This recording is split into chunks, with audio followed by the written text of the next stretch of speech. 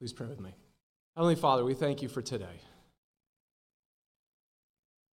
The world around us rages in confusion and chaos.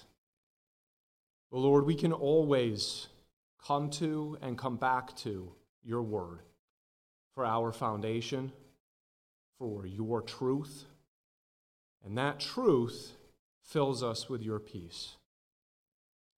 Lord, in this world of upheaval, where there is no foundation, we are grateful that you have given to us yourself and your word as our foundation to build upon. That we can always come to your word, drink deeply from it, and know that what we are reading is the truth, your truth, and that its words of life and power are seeping into us. So, Lord, I pray that your Spirit would go forth, use your words, change something in us, grow something in us. And I pray all these things in Jesus' name. Amen.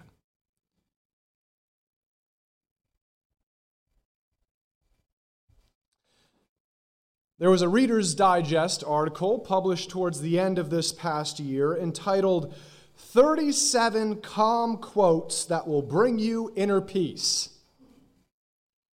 Author Henry David Thoreau is quoted as saying, "You cannot perceive beauty but with a serene mind." Motivational speaker Brian Tracy said, "Set peace of mind as your highest goal and organize your life around it." The Dalai Lama was quoted with, "Calm mind brings inner strength and self-confidence, so that's very important for good health." And lastly, Buddhist nun Pema Chodron said, "You are the sky, everything else is just the weather." Whatever that one means.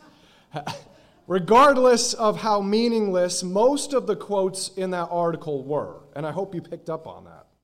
Once you delve even the most little bit under the immediate surface, and the ones I referenced, they all sound nice on the surface, but they all utterly fail at answering perhaps the most important question on this topic. They all stress the importance of peace and calmness, but none explain how one gains peace and calmness. I think one of the most highly desired things in this earthly life, especially as you get older, but also one of the most seemingly elusive things in this earthly life, is having peace. Am I right? Having peace. And we live in a world where it seems like Eastern religions and New Ageism have the corner on achieving inner peace. So where does true peace come from, and how can we have it? Can we live in earthly life as believers in Jesus in a continual state of peace? Is that possible? Jesus' words in this morning's passage unlock the answers to those questions. Again, as we've referenced time and time again lately, the immediate context of these verses is that Jesus is observing his last Passover meal with his disciples before his death and resurrection, and he had been dropping some pretty heavy information on his disciples.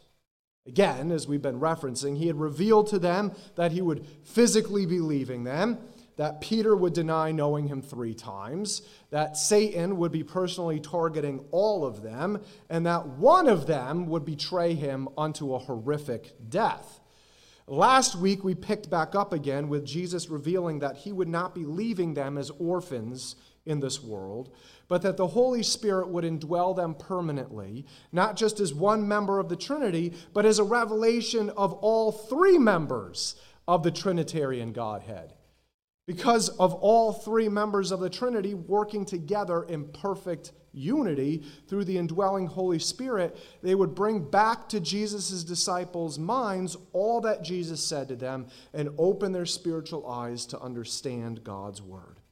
The purpose of that wasn't just so they could understand it and it just stay in their heads here, but the purpose of that was to empower them through the indwelling Holy Spirit to actually be able to keep and obey the commandments for righteous living found throughout God's Word. Remember, the purpose for Jesus saving us is not so we can just have a good life or even to be assured we're going to end up in heaven. The purpose, according to Romans 8, of Jesus saving us because of God's predestination of us is to be conformed to the image of His Son. That's the purpose of it. It has nothing to do with us or what we want. It's to be conformed to the image of His Son. It's to, as Paul references in Romans 12, be transformed from a worldly way of thinking and processing everything and be conformed to the image and likeness of Jesus in every way and in every area of our lives. That foundational understanding of the purpose of our salvation directly informs our understanding of this morning's passage. Jesus had already revealed the hope that He was leaving with His disciples through the giving of the indwelling Holy Spirit, even though they would be dealing with a lot of spiritual attack, heartbreak, darkness, and pain. And now in this morning's passage, Jesus reveals the source of how they can also have true peace.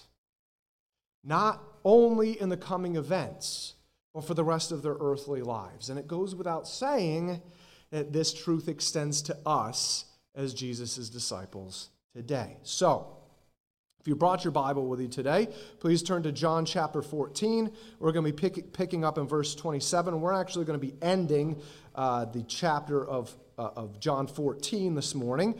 So we're going to pick up in verse 27. If you didn't bring your Bible with you, that's okay. There should be one located in the pew in front of you. Please also turn to John chapter 14 or look this up on your favorite Bible app on your smartphone. This is what we pick up with in verse 27. Peace I leave with you. My peace I give to you. Not as the world gives, do I give to you. Do not let your heart be troubled, nor let it be fearful. Now, there's a lot to dig out of this verse, especially in connection with the rest of this chapter, and especially with the rest of God's Word. Firstly is what Jesus first says in verse 27, how He opens that up with, peace I leave with you. As one biblical scholar points out, this phrase is using the common Jewish greeting/goodbye of shalom or peace. Everything Jesus has been saying lately has been leading to this point. He's been telling His disciples that they have to start preparing themselves for the fact that He would be physically leaving them soon. And so once again, to kick off this section of what He will tell them, He's giving them a goodbye phrase. In other words, this begins His farewell address. For all intents and purposes. He gets this across by both giving them the common goodbye phrase, but seeing as what He says immediately afterwards, He's also including a statement of truth. My peace I give to you. My peace I give to you. He's telling them goodbye, but He's also telling them that He would be leaving them with His peace. This peace is unlike anything anyone had ever experienced before, because it was Jesus' peace that He was giving to those who followed Him, loved Him, and therefore, according to verse 15, kept His commandments. But this peace that only Jesus will give is directly tied to His farewell. We're going to come back to the rest of verse 27, but for now I want to jump ahead to verse 28 because this is what is directly connected to Jesus' peace being intertwined with His departure. Verse 28. You heard that I said to you, I go away and I will come to you. If you loved me, you would have rejoiced because I go to the Father, for the Father is greater than I. Again, as one biblical scholar notes, Jesus could tell that His disciples were still being inwardly focused. They were only thinking about themselves and how all of Jesus' words were impacting them. They were still being self-centered and only thinking about what Jesus' departure meant towards them in a sad and discouraging way. But Jesus is saying, if you guys were mature enough in your faith, you would be happy for me. You would understand that I left my heavenly dwelling to come down to earth to be utterly humiliated in every way, soon to die an unspeakably tortuous death, and soon I get to go back to my Father. You should be happy for me. By Jesus adding the statement in verse 28, for the Father is greater than I, once again connects back with Jesus' mission of his first advent. The disciples were disheartened because they thought, as we saw even as recently as Judas Thaddeus last week, that Jesus was supposed to be setting up his earthly kingdom right then and there. But that was not the purpose of Jesus' first advent. The purpose of Jesus' first advent was for him to undergo the humiliating death he would soon experience, leading to his impending resurrection and ascension back to God the Father, and being glorified and seated at the Father's right hand. As such, not only should the disciples rejoice for Jesus, and that he would be able to go back to being with God the Father and return to his heavenly home in glory, but they should also rejoice at what the death and resurrection that would lead to Jesus' departure from the earth the first time around would open up to them. Directly related to this peace, he's revealing he would be giving to them. Just as we opened up our message time this morning, I have another quote, this time from Dr. David Jeremiah. He stated in one of his sermons one time, and I can only paraphrase. I hope I'm not butchering it, but it's along the same lines as this. We cannot have peace from God until we have peace with God. We cannot have peace from God until we have peace with God. We could not even begin to experience the peace that Jesus promised to give to his disciples unless he first won that peace with God for us. And that could only come about through his death and resurrection. A lot of people firmly and truly believe that they can have inner peace through emptying their minds, entering a state of peace through meditation, or chant or repeat phrases until they have peace. Every other belief in achieving inner peace is based on what you can do for yourself, or what you can do to attract good energy or chi into your life, or you doing certain practices to enter a state of mindless bliss. All of these attempts of gaining inner peace are all based on yourself and what you can do for yourself.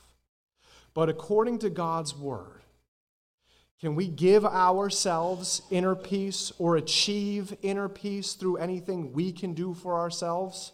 No.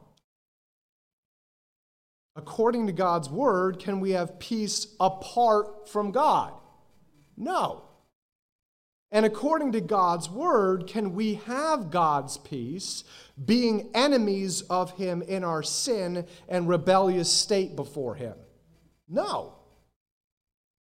So according to God's word, the gift of peace can only come by way of someone else outside of ourselves bringing and gifting us peace with God in order to be given that peace from God.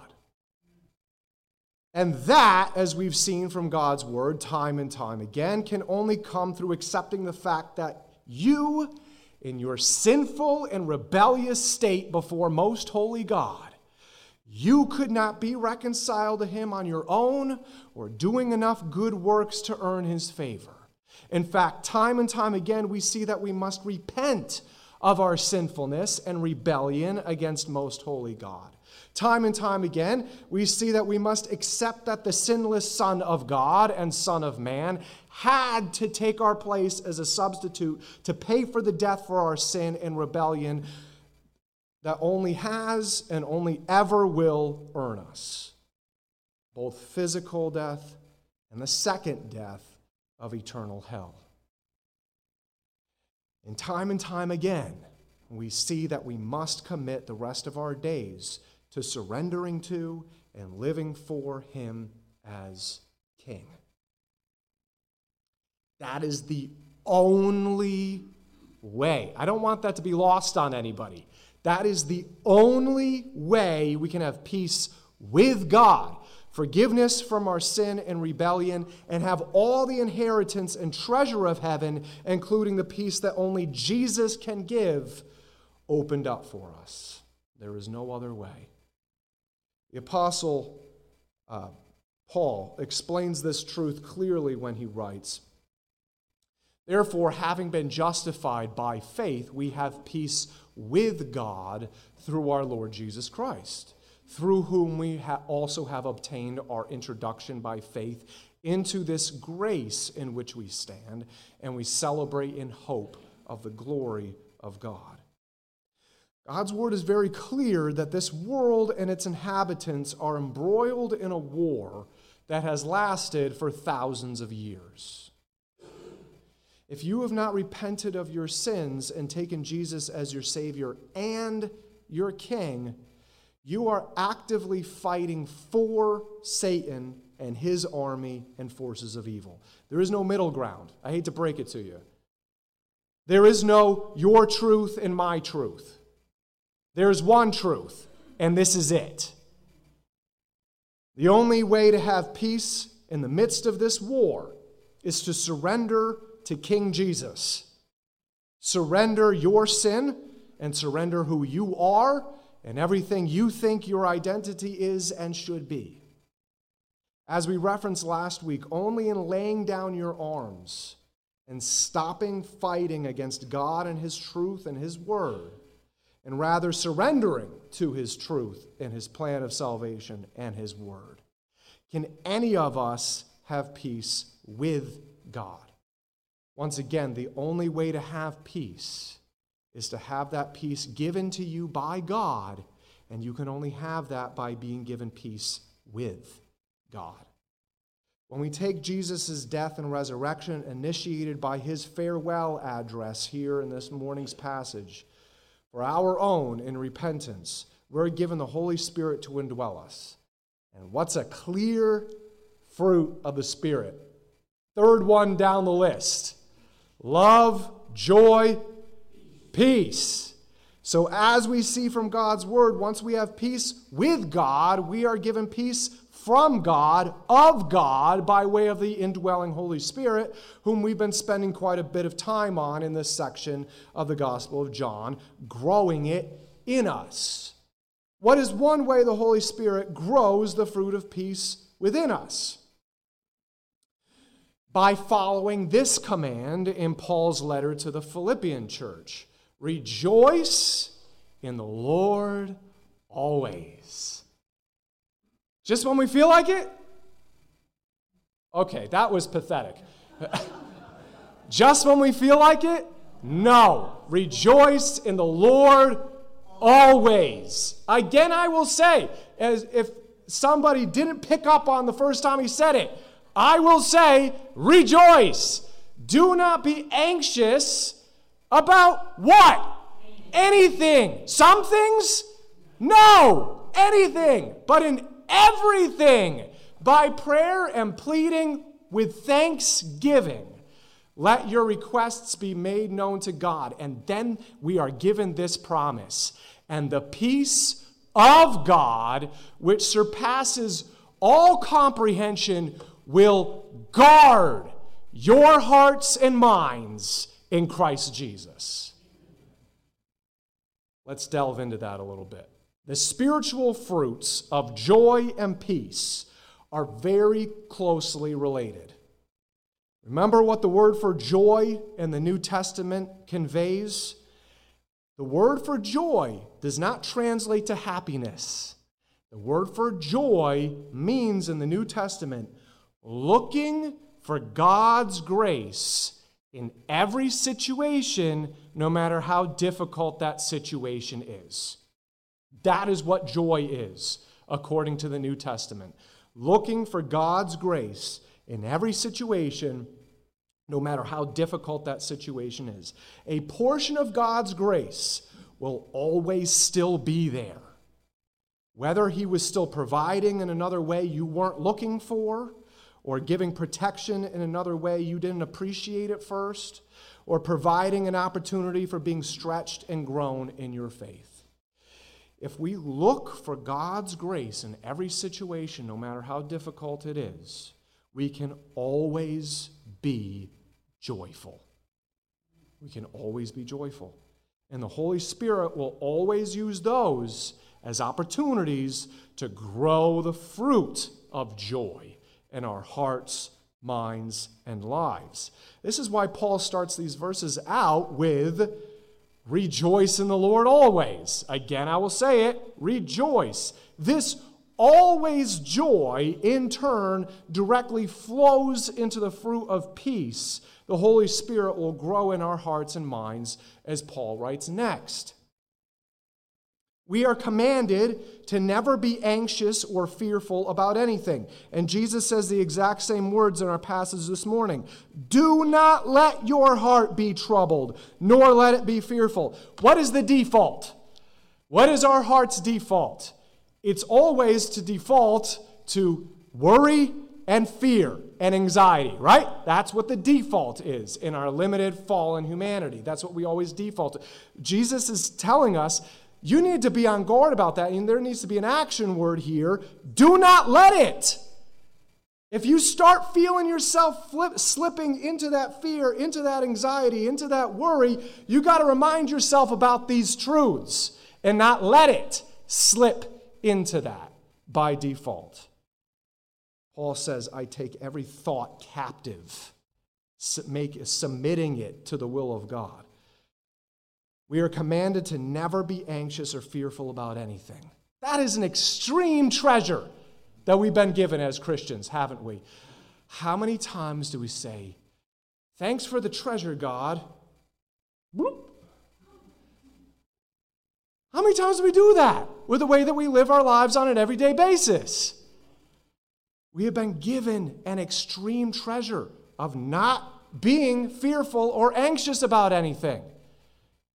And we're commanded to never be anxious or fearful about anything. But take whatever we are being anxious or fearful about and take it to God in prayer, along with the thanksgiving of joy, and leaving it there at His feet. When we rejoice in the Lord in every situation, and we take the things we're anxious and fearful about with a mindset of giving thanks and remaining in the joy of the Lord and leave them at His feet, God makes a promise to us, and that promise is this: the peace of God, which is the same exact peace Jesus is talking about in verse 27 of our passage this morning, will be poured out in our hearts and minds. This peace that can only come from God, because of the peace first made with God, is beyond all human comprehension, as it says right here. It's the same truth Jesus says in John 14:27, and that it's not peace that the world can give. It's not at all the same thing, or that the world can even understand. This all goes hand in hand with what we've been talking about this whole message. You cannot have true peace through anything this world has to offer. So stop looking for it there. Through none of its religions, through none of its meditations, and through none of its attempts to achieve inner peace. Unrepentant and unregenerate sinners, rebellious against God in their sin and enemies before God, will never be able to understand this peace or the source of this peace, just like with all the other treasures of being saved by God, by God's grace, through repentance and trust in Jesus as Savior and King. They will forever be chasing after anything and everything the world has to offer to have peace, and will never have it. As with everything else about having a relationship with God through Jesus, they will forever remain blind to this peace, for their spiritual eyes have not been open to see it or experience it for themselves. A literal understanding of Philippians 4:7 and talking about this peace of God is this, is that it is higher or superior or above all human intellect. That's the literal understanding. Just like how Paul explains in 1 Corinthians 1 that God's plan of salvation found in Jesus and Jesus alone cannot be discovered through human philosophy or intelligence, but can only be discovered through his opening of our spiritual eyes through the Holy Spirit to see it and understand it. It's the exact same with the peace of God. So those of us who have laid down our arms of rebellion and repentance and surrender to Jesus as King and have had our spiritual eyes opened by the Holy Spirit, that Holy Spirit of that very same King will do what for us? In Christ Jesus, guard our hearts and minds. Now, this may have been obvious to some of you already, but this is a clear military word in the Greek to describe a military guard sentinel set up to both actively guard a target and display whatever defensive and offensive means necessary to publicly show that that target is under a heavy and competent military guard. That's all wrapped up in that word guard. In other words, the peace of God given only to those in Christ Jesus sets up a heavy military guard over and around our hearts and minds, targets of the enemy, displaying to that enemy, hands off, and defensively and offensively doing whatever necessary to fight off those attacks that both come from the fallenness of our human flesh and spiritual attacks. So, if you don't feel that military guard of God's peace, guess what? The blame is not on God. The blame is not on God. He makes his promises, and he always keeps his promises. Have you gone AWOL and left the military camp of God? Or if you haven't exactly gone AWOL, have you continually let your anxiety and fear rule over you, shouting to the enemy, "Hey, here I am, have at me"? Have you allowed yourself to be lax in reading the words of power and strength found only in the Word of God and letting them transform your mind? Have you allowed yourself to be far from your military commander and communing with him in prayer? Brothers and sisters, we are always at war. Never forget that. We are always at war, and thus must always seek to remain as close to our military commander as possible, drinking deeply from his word, and through the strength of the Holy Spirit enabling us to, being able to follow it, connecting to the vine of life in prayer, a glimpse at what we'll be talking about soon, and leaving our fears and anxieties with him through praying in joy and through thanksgiving. This is all wrapped up in Ephesians 6. Finally, be strong in the Lord and in the strength of his might. Put on the full armor of God so that you will be able to stand firm against the schemes of the devil. It's not saying so that if the devil starts scheming at you, you're always in a state of the devil scheming at you. That's why we must always put on the full armor of God. With every prayer and request, pray when it's convenient, when we want to, at all times in the Spirit. This is how we fight in this war. And with this in view, be alert with all perseverance and every request for all the saints. There's another source of the peace that only God can give, as Jesus references next in this morning's passage, verses 29 through 31. Now, I have told you before it happens, so that when it happens, you may believe. I will not speak much more with you, for the ruler of the world is coming, and he has nothing in me. But so that the world may know that I love the Father, I do exactly as the Father commanded me. Get up, let us go from here. When we place these verses in this immediate context, we can pretty easily gather what Jesus is referring to, albeit not directly. The it that Jesus is referring to in verse 29 is his death and resurrection. He has already told and will continue to tell his disciples about his impending death, resurrection, ascension, and what all that would mean for their salvation from their sins. So when it happens, even though it may not be immediately apparent, the Holy Spirit would open their spiritual eyes, as Jesus already revealed in verse 26, and then they would understand. This it, or his death and resurrection, is what directly informs the next verses.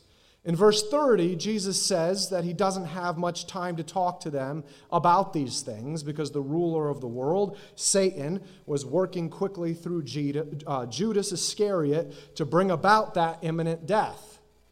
But as one biblical scholar points out, as much control over the situation as Satan thinks he has, Jesus reveals he has nothing in him.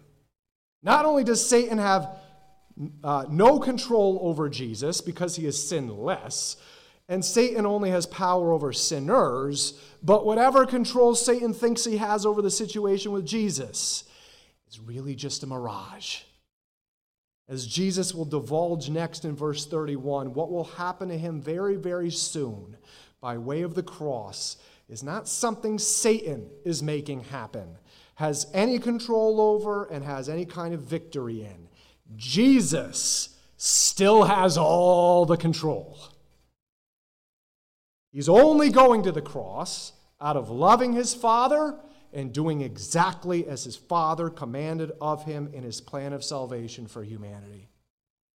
As Philippians 2:8 says, and being found in appearance as a man, he humbled himself by becoming obedient to the point of death, even death on a cross. This was nothing Satan has any control over or any victory over Jesus in. This was entirely Jesus humbling himself, Jesus obeying the Father in his plan, and Jesus willingly giving himself over to being sacrificed.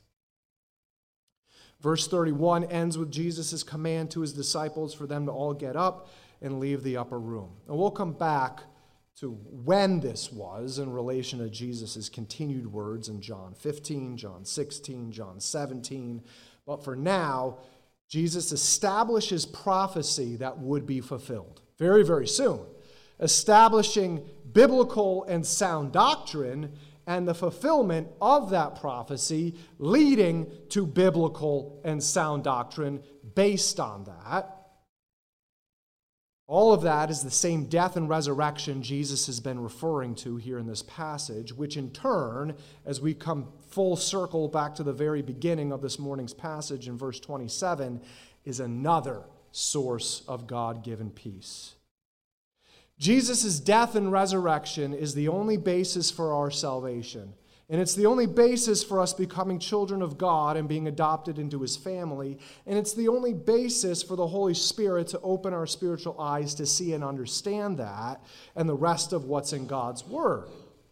Knowing and having and trusting biblical doctrine on God being our Father and taking care of our needs and giving us his protection and watch care over us, and knowing that he'll give us his comfort in times of heartbreaks and loss, avoids a lot of anxiety and fear that those in this world who don't have Jesus deal with every day of their lives, and rather is a source of peace for us as children of God, bought with the blood of Jesus.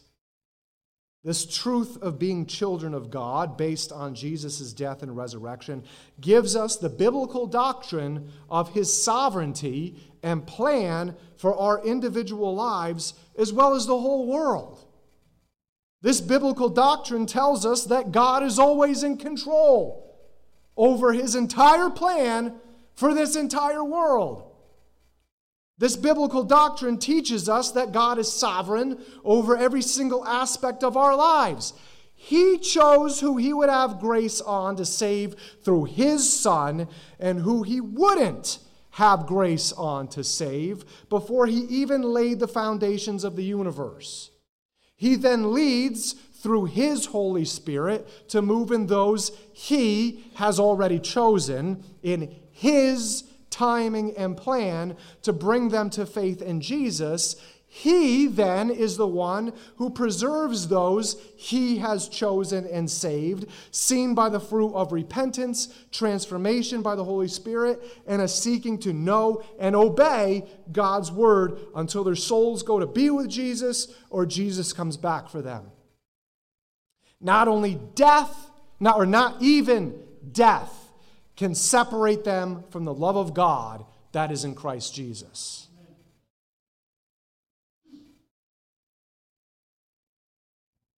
Those who he has chosen, saved, and preserved through his Holy Spirit are sealed for an eternity of endless joy with him.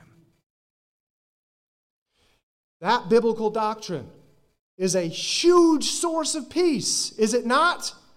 When it especially comes to the loved ones we've talked to till we're blue in the face about Jesus, and they still continually reject him. It's not you. It's God and his plan. And if and when he chooses to lead that loved one to faith in him, it will only be through his movement. All we are to do is to remain faithful to Jesus, his message, and his truth. And that biblical doctrine is a huge source of peace when nothing in our lives makes sense. This biblical doctrine of God's sovereignty still holds true. He still loves us. He is still working out his plan for good. And we can still trust him in every circumstance. And that biblical doctrine is a huge source of peace when it comes to us as God's children and his sovereignty and plan over all the chaos happening in the world all around us. This world truly is evil and will just continue to get more and more evil. We shouldn't be surprised about that. But Jesus already holds the victory over it and gives us the victory over it. Lastly, but not exhaustively, biblical doctrine based on Jesus' death and resurrection teaches us that only those of us who have been saved by God's sovereign grace over us have our spiritual eyes opened by the Holy Spirit to know and understand what God's word says, and then are enabled and empowered by that same Holy Spirit to live it out, especially when it means intense persecution and being maligned by the rest of the world. That gives us the great peace of knowing that it's God's word, not anybody else's opinion or anything. It's God's word that teaches us that human life begins at conception, and since he created it, only he has the sovereignty and right to determine when that earthly life ends, no matter how much someone's pain is. That gives us the great peace of knowing that in all the confusion and blurred lines in this world today, God has already given us his incredibly simple definition of gender roles, marriage, and sexual relationships. That gives us the great peace of knowing the calling, position, and roles God has already given to men and women, no matter what the world preaches is important or worthwhile. That gives us the great peace of knowing what God's word teaches what love is as he defines it. That gives us the great peace of knowing that any social or personal dilemma is already answered in God's Word. It's already there. We just have to be willing to go looking for it and digging for it. That gives us the great peace of knowing what our life's purpose is supposed to be, and that it has nothing to do with this world or building up treasures for ourselves on this earth. It has everything to do with glorifying God with everything we do and in every circumstance. I hope we've seen very clearly from God's Word itself that we cannot achieve or gain true peace from anything in this world or by anything we can do for ourselves. True peace can only be given to us. Firstly, it can only be given to us as peace with God by repenting of our sin and taking Jesus as both Savior and King. Then the peace of God is given to us by way of the indwelling Holy Spirit, given to us by both Jesus, as he references in verse 27, and from God the Father. That peace of God is given as a fruit of the Spirit, being grown in us and through every circumstance as we surrender our anxieties and fears up to God in joy and thanksgiving and being given the military guard of God's peace protecting our hearts and minds. And that peace of God is given through his word and the Holy Spirit opening our spiritual eyes to understand it and its biblical doctrines, which in turn give us God's peace. All of this is wrapped up in another famous verse about peace, and that all goes hand in hand with everything we've already looked at this morning. Isaiah 26, the steadfast of mind, you will keep in perfect peace. Why? Because he trusts in you in every way, in every circumstance, for everything. Trust in the Lord forever, for in God the Lord we have an everlasting rock. Let's pray. Heavenly Father, we thank you for this very powerful passage in Scripture. Something that is one of the most desired things in this life and the seemingly most elusive thing in this life. But Lord, we see where it truly comes from, how we can have it, how it can be grown in us, how we can always come back to you. We can always surrender ourselves to you again. We can always get back on the right path. We can always come back to your military camp. We know that you are faithful and just to forgive us of our sins and cleanse us from all unrighteousness and open our spiritual eyes again to see what you have for us and what you want us to be doing. Filling us with the power of the Holy Spirit to do that, giving us the armor of God to stand firm and against every scheme the devil has to throw at us. Lord, I pray that if we haven't felt that military guard over our hearts and minds, and we continually are in a state of anxiety, worry, and fear, I pray that we would take a hard look at where we are before you.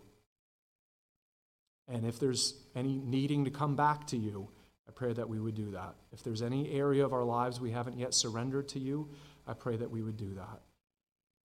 And that we would once again bring those anxieties and fears and worries before you with joy and thanksgiving, looking for joy, looking for your grace in every situation, and then having the protection of that guard in Christ Jesus over our hearts and minds.